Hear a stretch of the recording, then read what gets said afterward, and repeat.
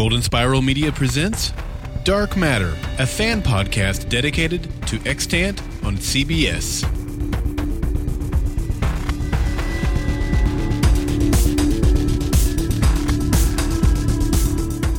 Each week, Mike and Dave explore the mysteries, characters, and drama that unfold on Extant, and they want to hear from you too. Send in your thoughts by calling 304-837-2278 or visiting goldenspiralmedia.com/feedback. Now, here are your hosts, Mike and Dave.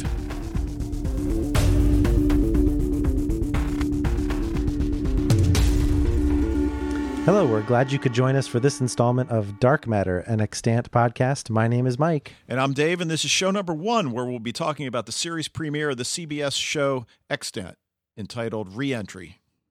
And is aired on July 9th, 2014, and was written by show creator Mickey Fisher. And as you mentioned in our episode 0, Dave, it was directed by Alan Coulter. And I just wanted to mention also, he's known not just for the movies you mentioned, but also he's a big Boardwalk Empire and Sopranos director. Yeah, I didn't know that. I'm not sure how that will come in handy in this show, but pretty cool shows in their own right. And I think we're both going to have to bear with ourselves in the pronunciation of this show's name. Extant. Yeah. We'll get there eventually. But one cool thing that happened as we begin our discussion and talk a little bit about show news, Dave, is that we got a little message from the show creator this week. Yeah, how cool was that?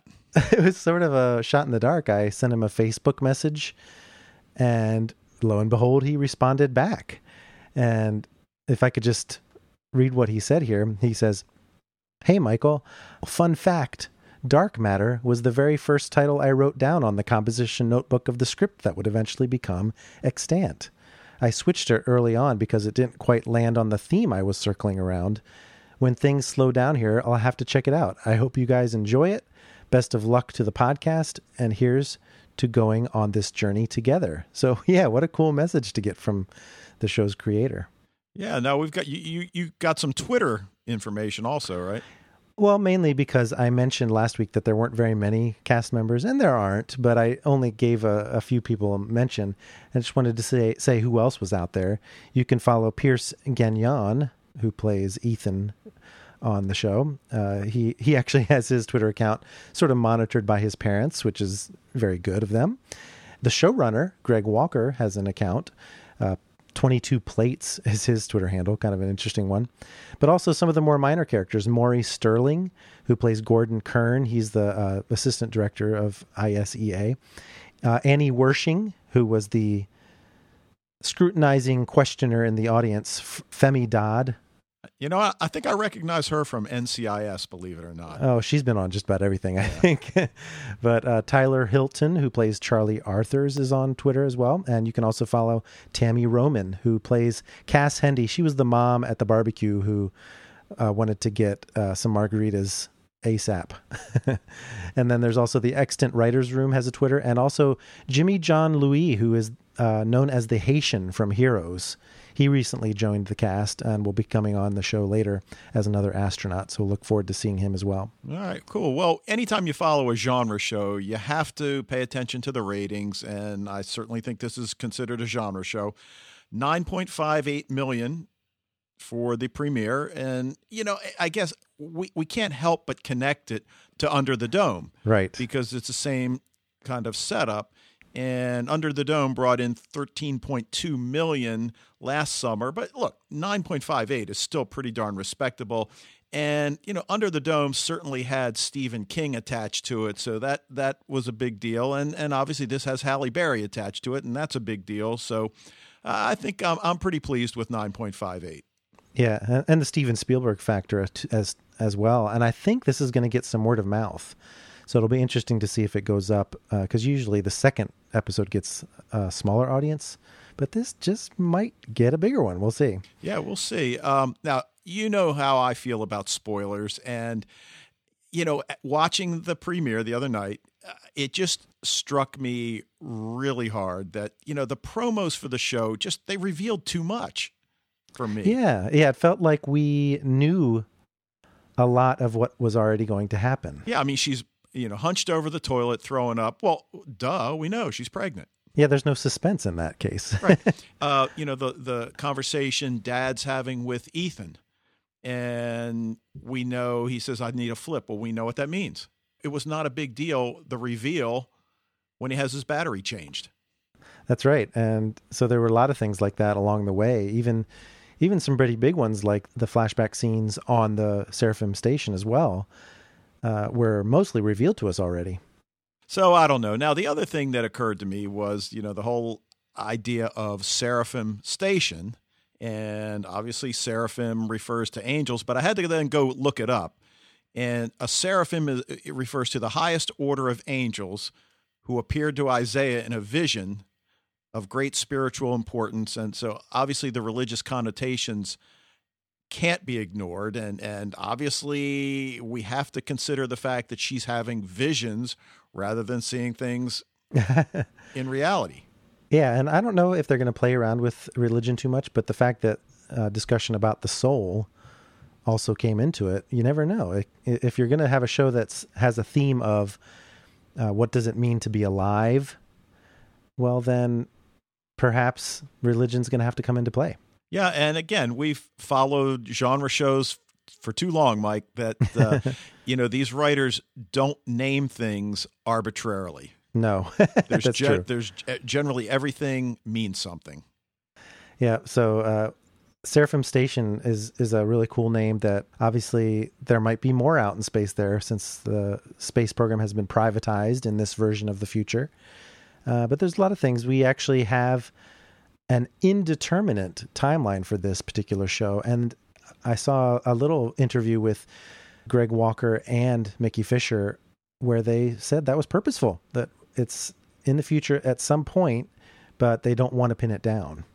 Yeah, and I'm not sure how I feel about that. On the one hand, I felt like that they threw so many technological gadgets at us just to drive that point home. And I thought, why don't you just tell us what year it is? But then again, I certainly see the value in being purposely vague. So, I'm cool with that.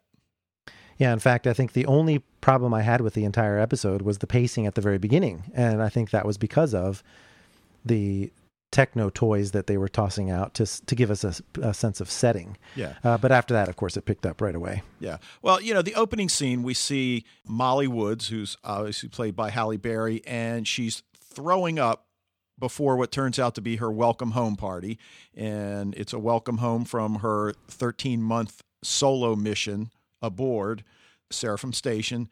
And again, I just mentioned a minute ago, we already knew why she was throwing up. But technological advances, we certainly see her tap the bathroom mirror video monitor. That was kind of cool. I like that. That was kind of cool. Now, the other thing is at the party, their son Ethan is, I don't know, I hate to say bullying that little kid. These kids are kids. They're playing, but he has them down. But again, we know what he is. So certainly when we're seeing that, it has a different meaning than if we thought it was just two kids being kids. Yeah. Were we supposed to already be thinking along the lines of, has he gone overboard? Is this the robot revolt? Yeah, we're not supposed to know that yet. Right. And maybe that's what the writers want us to think. Maybe they purposely did the promos that way. Although I think, again, from our experience, we know very often that the showrunners and the writers have no say in what the network puts out there for a promo. And of course, what choice did they have? I think the fact that, there's a couple of facts. One is that most of the promotional material came from the premiere, number one. And number two, all of the critics out there that got material ahead of time to critique so that they could promote the show through their reviews only got the premiere. And I think they're only going to get the premiere. So I think this is a phenomenon that will be localized to just episode 1. Right. And you're probably right. Now, the other thing I thought, and I think you kind of set me straight, that the kid that he was fighting, if you will, after they had their little tiff broken up, I thought I saw him reach around his back. And you think he was just scratching? I thought he got some grass up there or something. I'm like, okay, is he scratching his little battery pack opening, or yeah, you're probably right. But I did like the fact that, yeah, hey, the little kid didn't hold a grudge. They just went on playing it. But it raised the question for me is, do the other parents know what Ethan is?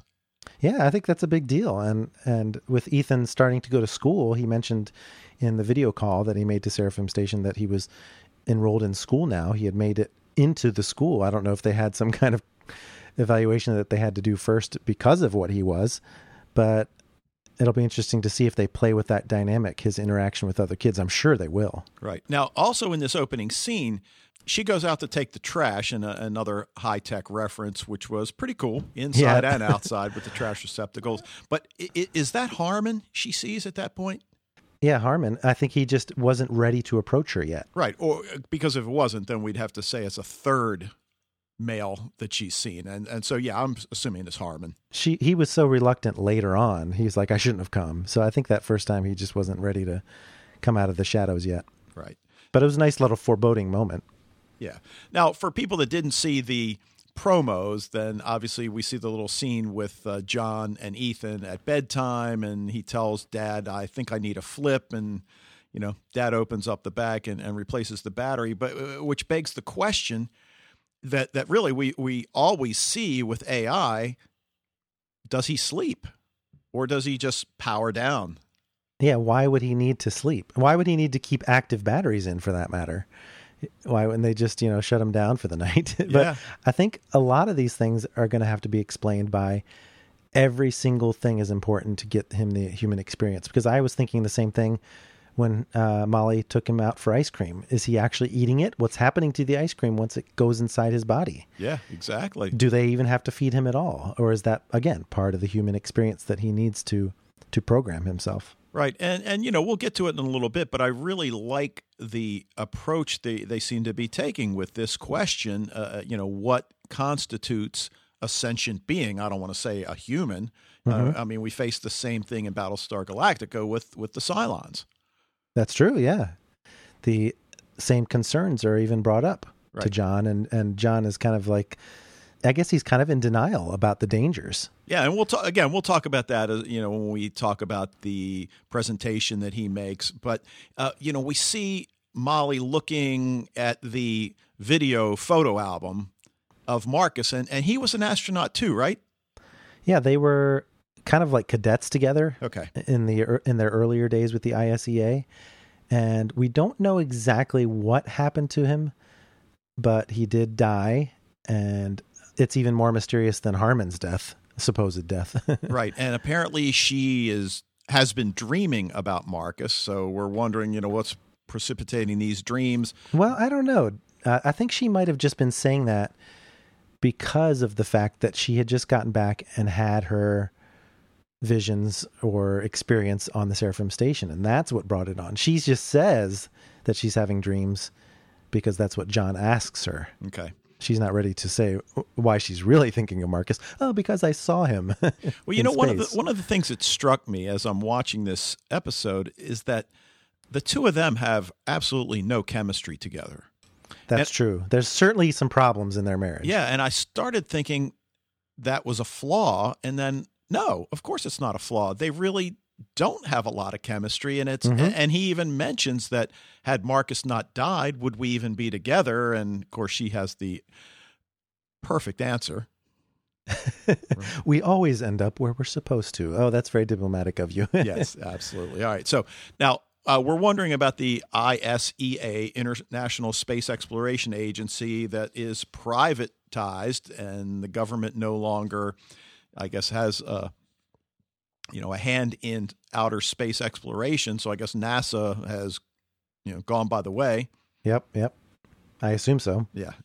But I really like the way they told the story. So, obviously a big part of the storytelling is the use of flashback to the mission. And I think we see 3 flashbacks, if I recall correctly. And she's on Seraphim Station for 13 months. The computer, to me, I don't know about you, sounded a lot like Hal.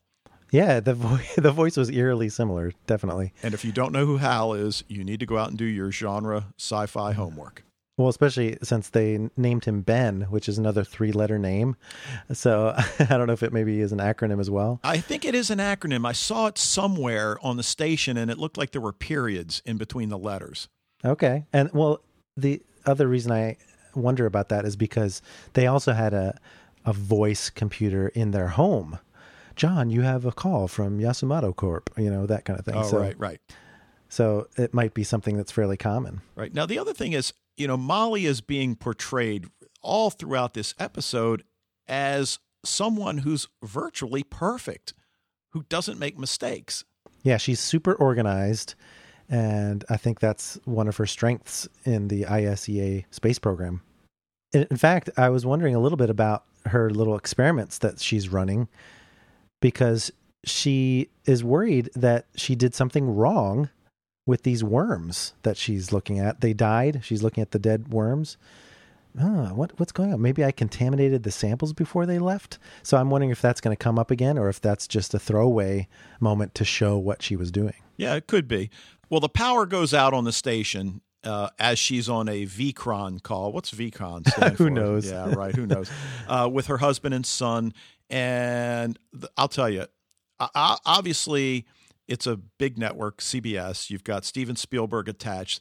The weightless shots were awesome. Yeah, they actually shot that in a zero-G plane. Halle Berry actually went up there and did it. They must have cost a fortune to film it that way. But you could tell that the place where she's doing her experiments are, they have gravity because they're spinning it. So she gets centrifugal force going. And so she's sort of being pushed against the quote-unquote floor. But then when she goes to the center hub to, I guess, reboot Ben, that's when she goes weightless and where she sees Marcus, because now she's in the center of the wheel where there's no spinning, and so there's no gravity. Right. Now, I don't think either of us has said it yet, and I hate to interject it at this point, but I really liked this episode. I thought it was awesome. Yeah, we haven't gotten any general reaction going, but we should note that not only in our episode 0, but throughout the week as we're getting ready, we're like, and it's not just us, Dave, there's others out there feeling the same way. We were worried that it might just be a bunch of hype, and very pleasantly surprised to find out that we really enjoyed the episode and are looking forward to 12 more great ones. Yeah, and I think it's got a wide appeal if people will just give it a chance. You mentioned that your wife really liked it, right? Yeah, thank goodness, because the time that it's on is just perfect for our viewing. And she's not usually into sci-fi shows, but I think she's on board. Yeah. All right. Now, you just mentioned Marcus is on the other side of the airlock, and he's wearing civilian clothes, which, again, I'm not sure why that's significant, but I really feel it must be. And of course, we don't know whether he died in space or whether he committed suicide once he returned from a mission. We don't really know. Yeah, you're thinking he might have been just like Harmon in that sense. Yeah, he could be. And at first I thought he was in some kind of vacuum area, but it looked like he was just maybe in another part of the hub. But what struck me as odd is that he's writing "help me" in the glasses condensation. Yeah. But when Molly finally opens the door for him, you see that there's a handle on the other side of the door. Yeah. So either he doesn't know how to open it if he's some kind of alien creature, or maybe he's insubstantial and can't open the door because he's not really there, or not in the traditional sense anyway. Right. And exactly. And obviously that's the first thing we're thinking. Does she hallucinate him? Is he real? And if he's real, then who knows, where we go after that. But she goes to Marcus after activating her camera. So she certainly got her wits about her enough to do that.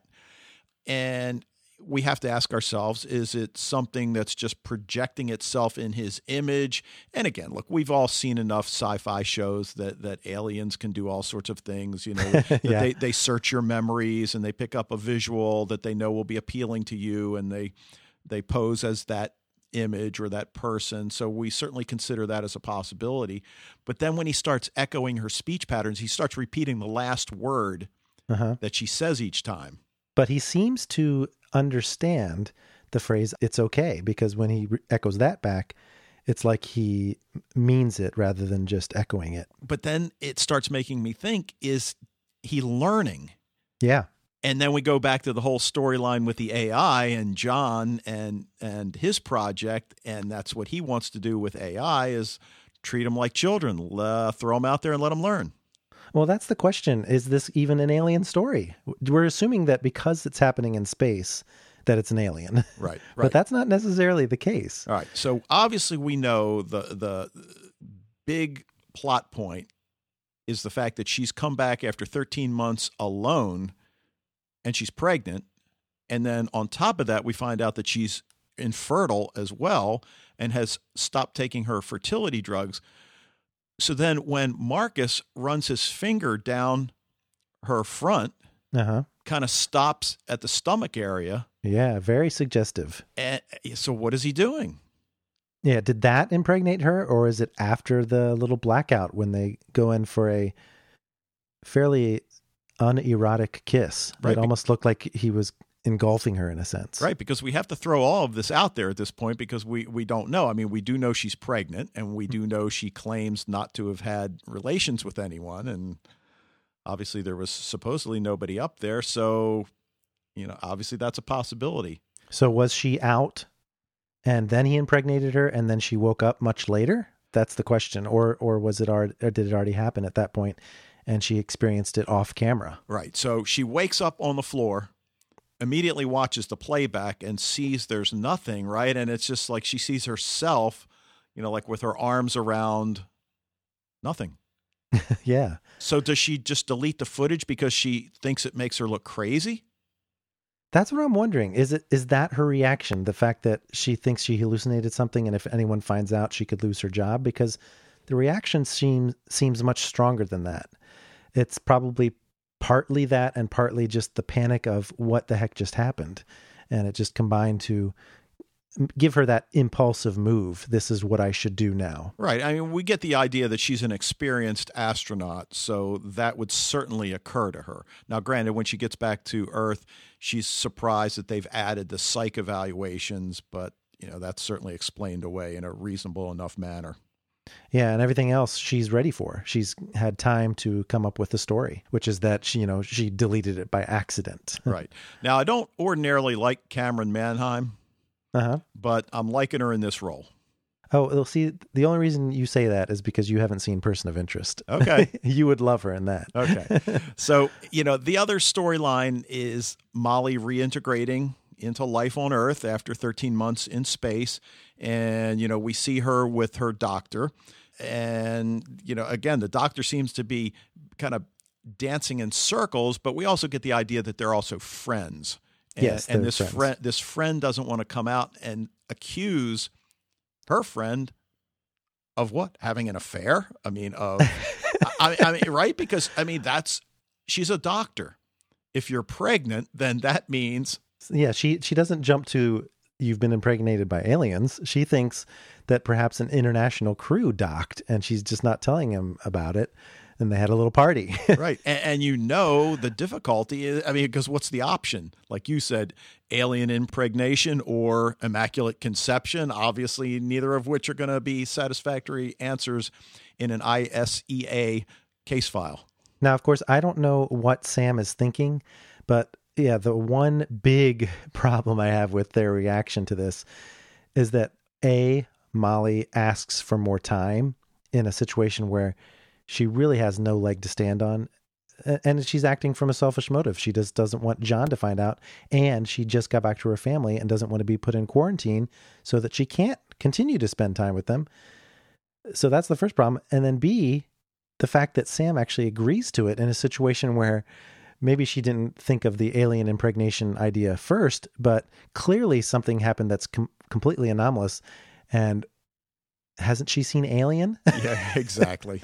She would definitely put her in quarantine regardless of Molly's protestations. Yeah. So there are a number of issues in that regard. Now, she seems to be meeting with all of the important people, the deputy director, and finally the director.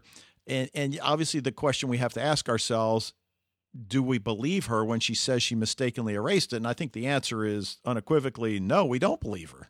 And neither does Director Sparks. No. So, because he knows more than what she thinks he knows.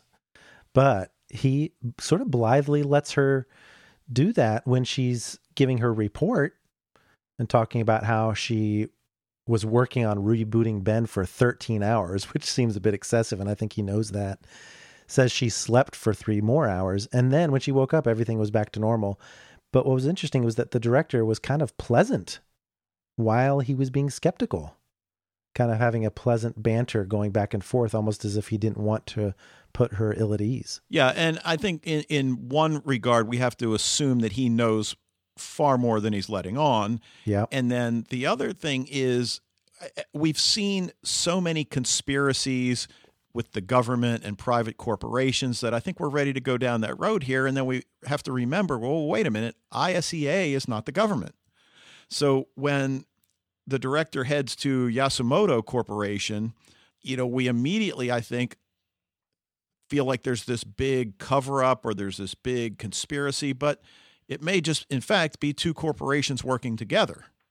Yeah, perhaps there's some funding coming from Yasumoto to the ISEA because we don't know who's behind this private corporation. It appears as though the director and perhaps others came from NASA because he says something like, there's just as much bureaucracy as there was in the old days, that kind of thing. Yeah, but now I think there is a conspiracy.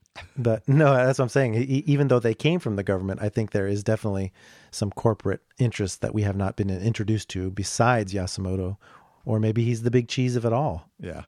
Now, in John's presentation that we'll talk about in a few minutes with his Humanics project, we see the next couple scenes with Ethan and Molly where, like the scene in the mirror for Ethan's bedroom. Yeah, he's practicing.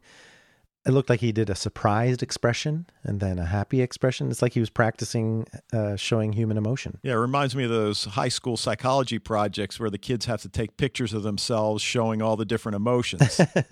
That's right. But what was weird is that she actually then interrupts him and says, I need you for a mission. We're going on a search. And then we just see them in a park with an ice cream cone.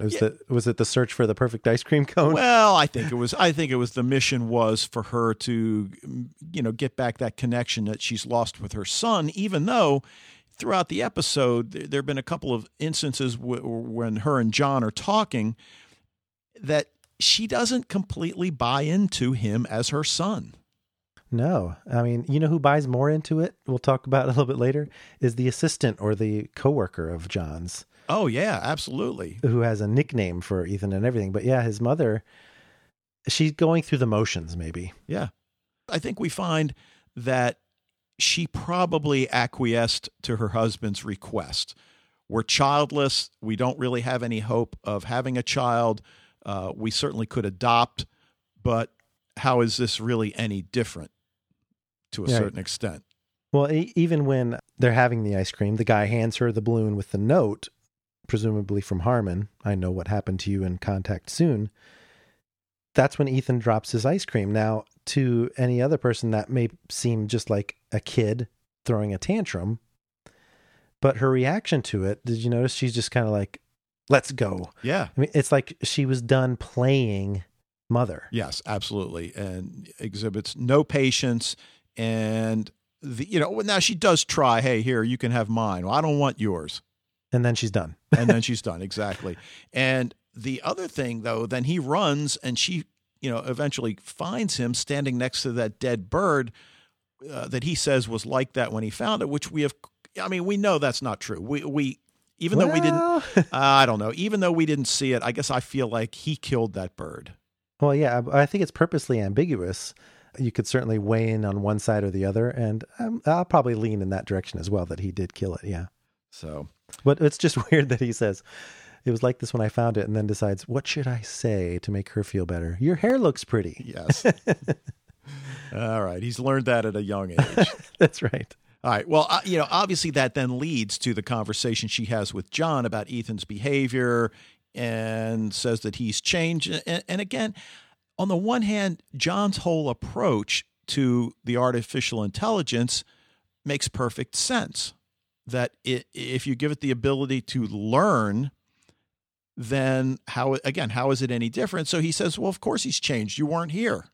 And he's a year older, which sounds like a false statement in terms of aging robots, but it's true. If he's a year older, then he's had a year of experience that she doesn't even know about. Right. Now she says he looked at her as if he hated me. Yeah, come on, Molly. Well, again, unless it's something, and that there's some kind of connection between what she experienced with the vision of Marcus, if it was in fact a vision, and the artificial intelligence that is Ethan. I'm just throwing that out there at this point. Okay. Well, because she does say that he approximate a behavior that resembles love, and perhaps Ethan is picking up on that from his mother, and that she doesn't really believe it. Because a lot of times his interaction with her is that deadpan robot voice. Right. Now, she meets with the psychiatrist, and that's the woman you said, right? Isn't that the same woman that calls Ethan? What does she call him? No, it's different. Those actresses do look very similar, but no, that's the actress that plays Julie, who is John's assistant, is Grace Gummer. And I don't remember the name of the actress that plays the psychologist, but I remember she was in that show back in the 80s with Paul Reiser and Helen Hunt. Oh, right. She was like the sister or something. Right. Well, we do find out, though, that astronaut, and we had seen her looking at his photo in one of the hallways. Harmon, is it Krieger? I can't remember how they pronounce it. It looks like Krieger, but it sounds like they say Krieger. Okay. But who knows? Right, but we find out that he committed suicide upon return from a space mission, and then because of that, they've instituted a whole new set of protocols for the astronauts to go through, which includes her psych evaluation. And we know now that we've already seen Harmon once. We assume that was him when she took out the trash the first time.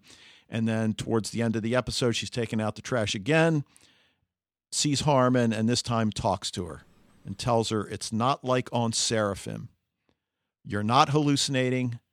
I'm real. I'll find you. Don't trust them. Anybody, right? So now we're in X-Files land. Exactly. Don't trust anyone. And the fact that he actually calls it a hallucination, I'm not sure if that gives us a factual detail or just his perception of what's going on. But yeah, the fact that he calls it a hallucination takes a little bit of the reality away from it, but obviously something happened. Otherwise she wouldn't be pregnant. So what kind of hallucination is that? Right. And while we're still questioning whether Marcus was real, I think we're fairly safe to assume that Harmon is real, because we assume he paid the balloon guy to pass the note along, and right. So, because obviously she could be hallucinating him twice, but I don't think so. No, I think he's real. All right. Now, John Woods and the Humanics Project, which is perhaps one of the most fascinating elements of the whole episode. I agree. Yeah. And, he arrives at his conference in a driverless car. That's pretty cool. Yeah, that is pretty cool.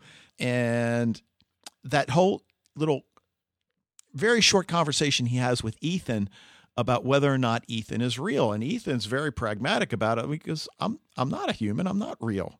Yeah, it's almost like he doesn't buy into he doesn't drink the John Kool-Aid. Right. But John tells him, no, you exist just like any human being.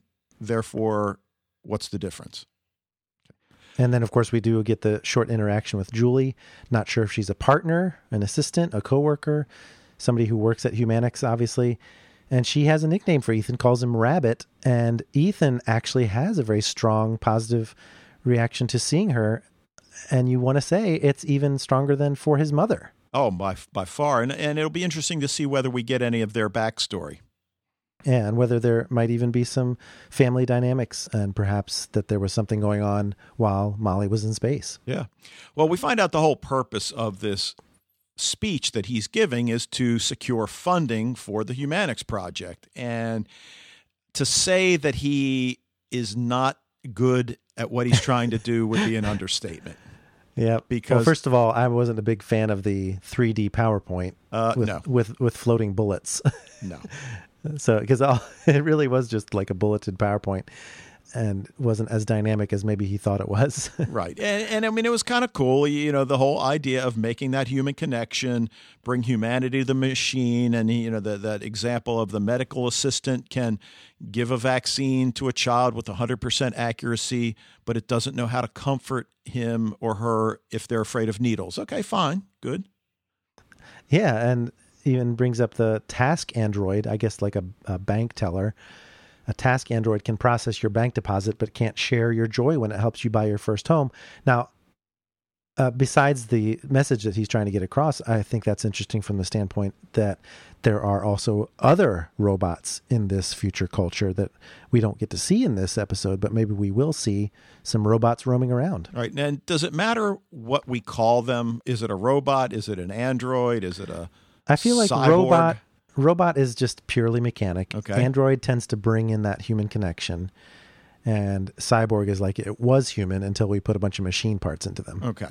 All right. And that seems to be what Ethan is, right? Ethan, android, yes. Okay. All right. So he talks about designing an AI that's programmed from the very beginning to seek human connection, programmed by day-to-day human existence, which, again, makes perfect sense. Yeah. It's an intelligent machine that can learn. So why can't it just simply learn the way a child would learn? Just like the child learned that, no, you don't resolve a conflict by jumping on top of the kid and punching him. Right. And so you have a certain amount of sympathy for John when the one guy says something about how do you control its behavior? And he says, well, it's not a master-slave thing here. We're trying to make them be a person. How did you learn as a person? Same way this android is going to be learning as well.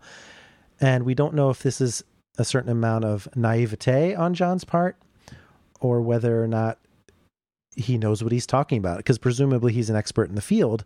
But these guys think like we do, that what's to stop the machines from taking over humanity? Right. And his answer to me is not very satisfying, and it certainly wasn't very satisfying to the people in the audience in that I'm not going to provide any safeguards.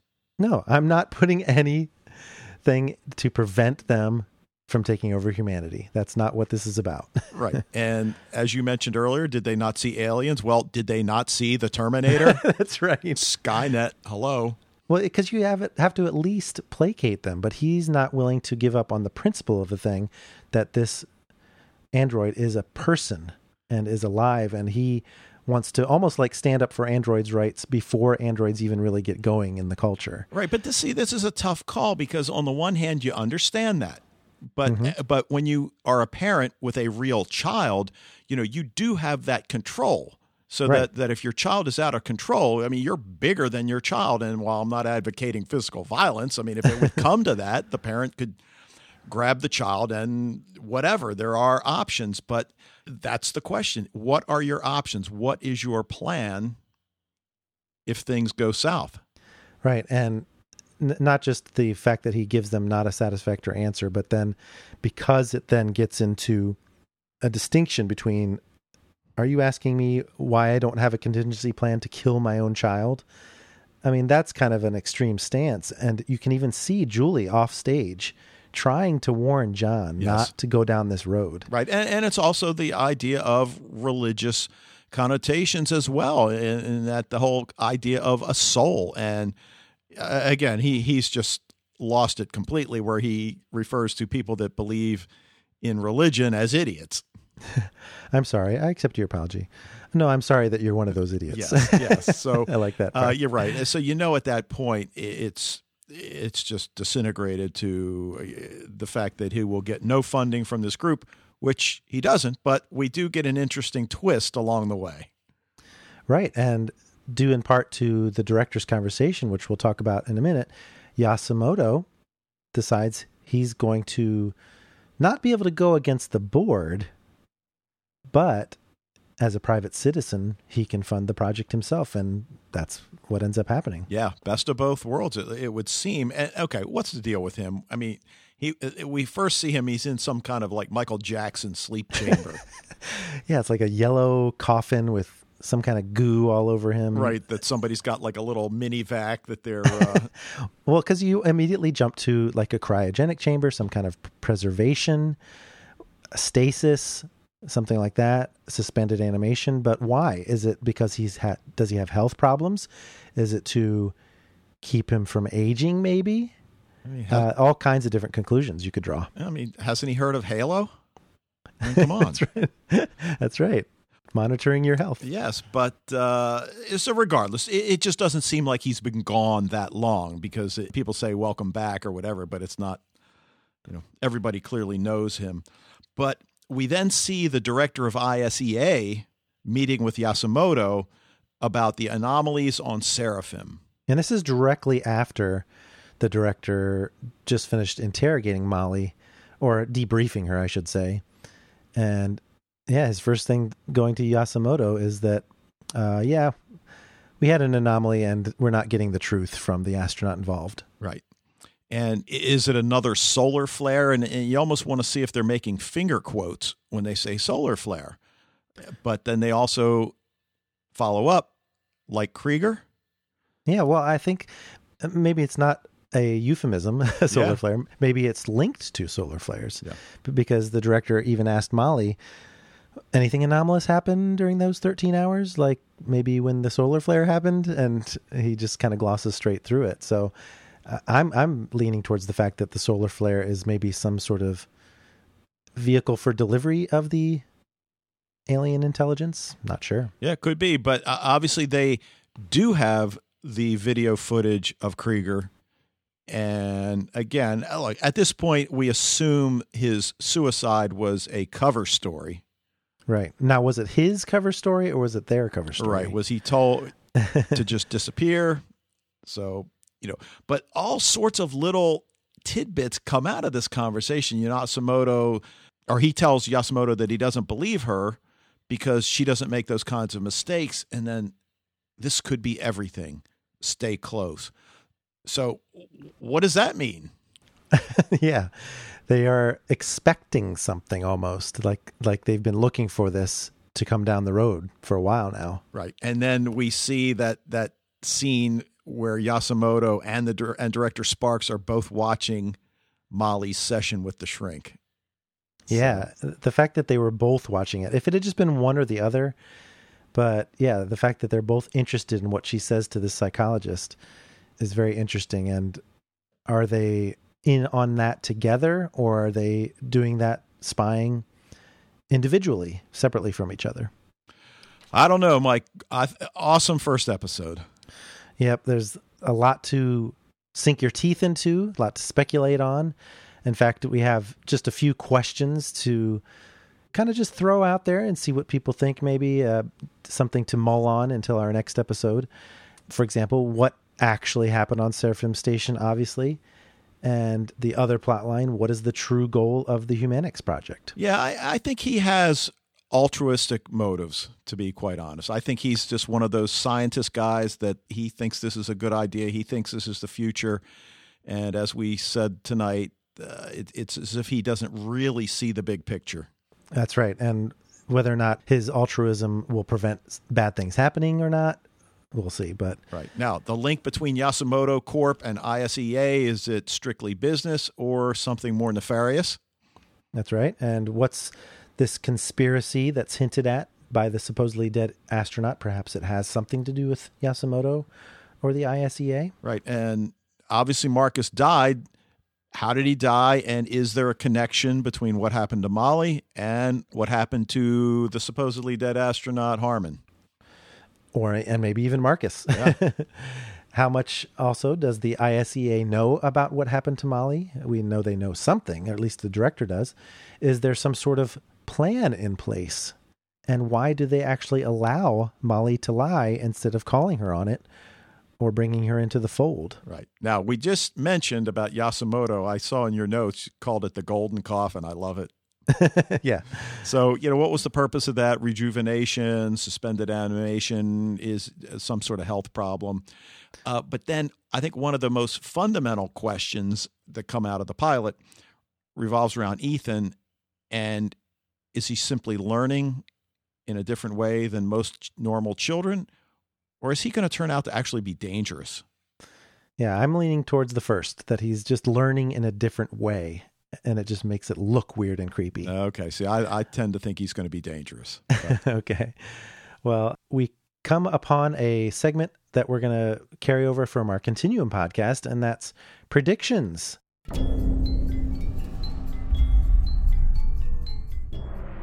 This is the kind of show I think is going to be really good for having some fun trying to figure out if we can noodle through what's going to happen in some of the various plot lines. Do you want to start us off with your prediction this week?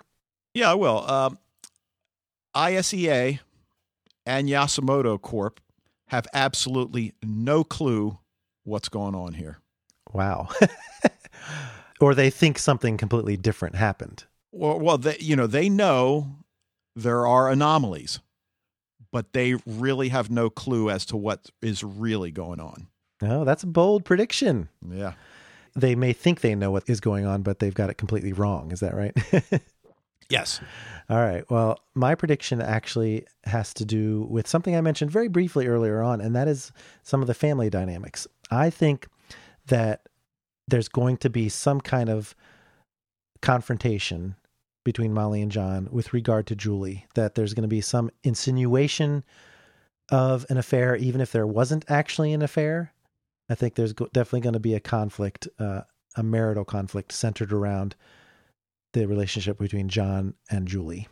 Okay. So did you pick up on that before I actually brought that up in our discussion? I did not. No, not at all. That's what I was hoping. No, not at all. So something to be thinking about, and other predictions can come from you. And we actually did, and I guess I was kind of surprised, Dave, get some feedback for our very first episode. It's kind of nice. Yeah, well, our old friend Gezis says, strong start for a unique new genre series. Firstly, I found the episode nicely paced, introducing characters and story arcs with no rush. For some reason, I like my genre shows slow once in a while. Secondly, who is Julie, the character played by Grace Gummer? From what I gathered, she's a co-worker or a friend of John Wood's and has a warm connection with Ethan, but that's it. A bit too little for one of the main characters. I'm sure she'll be fleshed out in upcoming episodes, perhaps with some kind of romantic entanglement between her and John Woods. Gezis, you obviously agree with me there then. Yeah. Finally, I wanted to talk about Yasumoto and the procedure he was having. To me, it looked like suspended animation. I wonder if he's prolonging his life because he can or because he must. Terminal illness or other reasons? Also, how long has he been doing this? Yeah, is it an ongoing procedure that he has to do every now and then? I think so. It was really kind of cool how he came out and had a long table that was lit from beneath and small bites of this or that, like sushi and olives and whatnot. It was very like over the top Japanese. Yeah. So who else did we hear from? We also heard from Christopher Bork, who's, again, one of our listeners from the Continuum podcast, and he really, really, really enjoyed this pilot. I'm just going to read an excerpt from his email. He said, "My key question for this episode is whether or not Ethan killed the bird. Yes, there are many questions about a great deal of things in my head, but this one seems to be at the heart of this storyline. If he did kill the bird, it would imply that he is indeed learning, as a child would, that there are things you don't tell, or else you may get in trouble. He essentially has the free will to make that decision for himself. That leads to the idea that he understands other people's concept of right and wrong well enough to choose to lie about it. But he may not fully understand the meaning of morality at a deeper level because he doesn't truly feel remorse. I think the question of whether he found the bird or discovered it as he claimed will be answered. His squabble with the child at the party suggests that he's learning what is right and wrong as a set of rules. But is he fully comprehending the implications of those rules, or is he simply learning the boundaries?"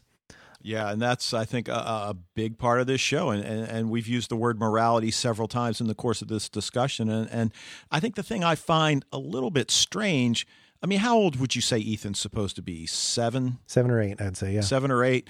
At that point, shouldn't he have already learned a lot of these things? Well, but he's not growing from zero.